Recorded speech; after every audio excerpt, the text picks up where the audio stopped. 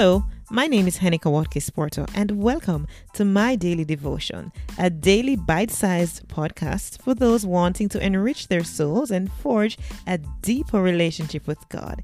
It is pure, unpretentious, and raw, which flows from the heart, fostering gratitude, peace, and a sense of abundance.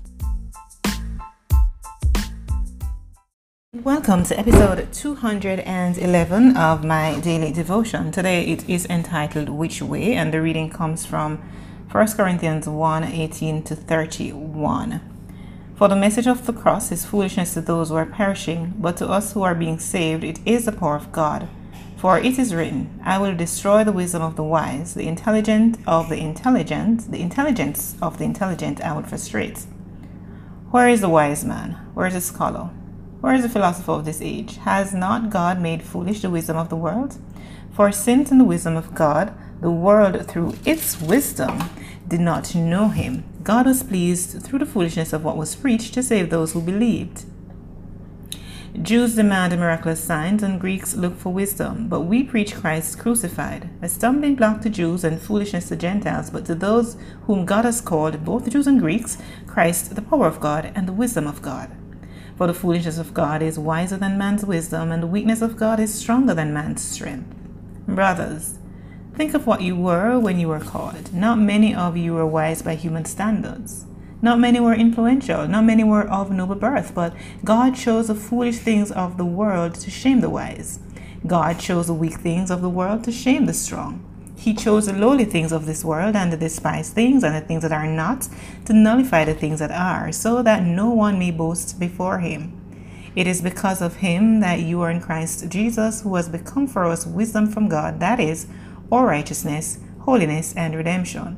Therefore, as it is written, let him who boasts, boast in the Lord. The word of God. And the main scripture is from 1 Corinthians 1 verse 18. The message of the cross is foolishness to those who are perishing. We continue to share from the 2008 edition of Our Daily Bread, and today it is written by Dave Brannon, and he says, every night Howard and Mel frequented the cheap bars in Grand Rapids, Michigan, hoping to drown away another miserable day. Finally, the pain of a wasted life was too much, so Mel hopped a train for Chicago, where he hoped to end it all. But as he walked barefoot through a Chicago snowstorm in 1897, heading for a self-imposed demise in Lake Michigan, he was stopped by a worker from the Pacific Garden Mission. Mel went inside, heard the gospel, and accepted Christ as his savior. Later, Mel went back to Grand Rapids to start a mission. Howard heard that he was saved and sober, but instead of trusting Jesus, Howard just laughed at old Mel. To him, the message of the cross was foolishness. Finally, the drinking took a toll on Howard and he committed suicide. More than 100 years later, the Mel Trotter Mission still welcomes people who need a place to stay and who need Jesus. And 100 years later, our family is still saddened by Howard's demise. He was my wife's grandfather. Like Mel and Howard, we have a choice. He who believes in the Son has everlasting life, and he who does not believe the Son shall not see life, but the wrath of God abides on him. John 3:36. What do you choose? Which way will you take? The question is clear. The choice you must make with a heart sincere. To Jesus the Lord you now are inclined. Today is the day to make up your mind. To choose Christ now is a choice for eternity.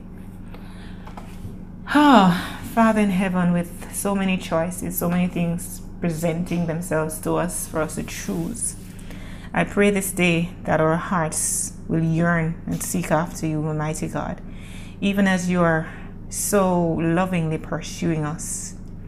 That, God, we will indeed recognize how much you love us. That you indeed sacrifice your Son, Jesus Christ, that we may have life in his abundance. That even as our soul prospers, your desire is that our entire being will prosper and that we'll be in good health.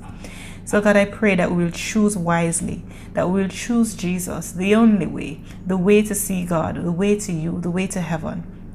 Father, have your way in us today, and grant that we will have a desire, a deep desire to yearn after you. Through Christ's name I pray.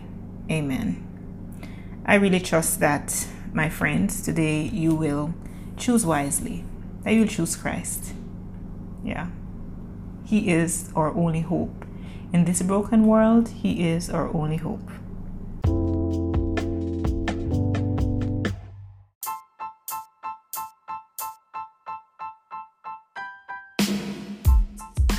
This has been my daily devotion. I'm Henika Watkins Porto.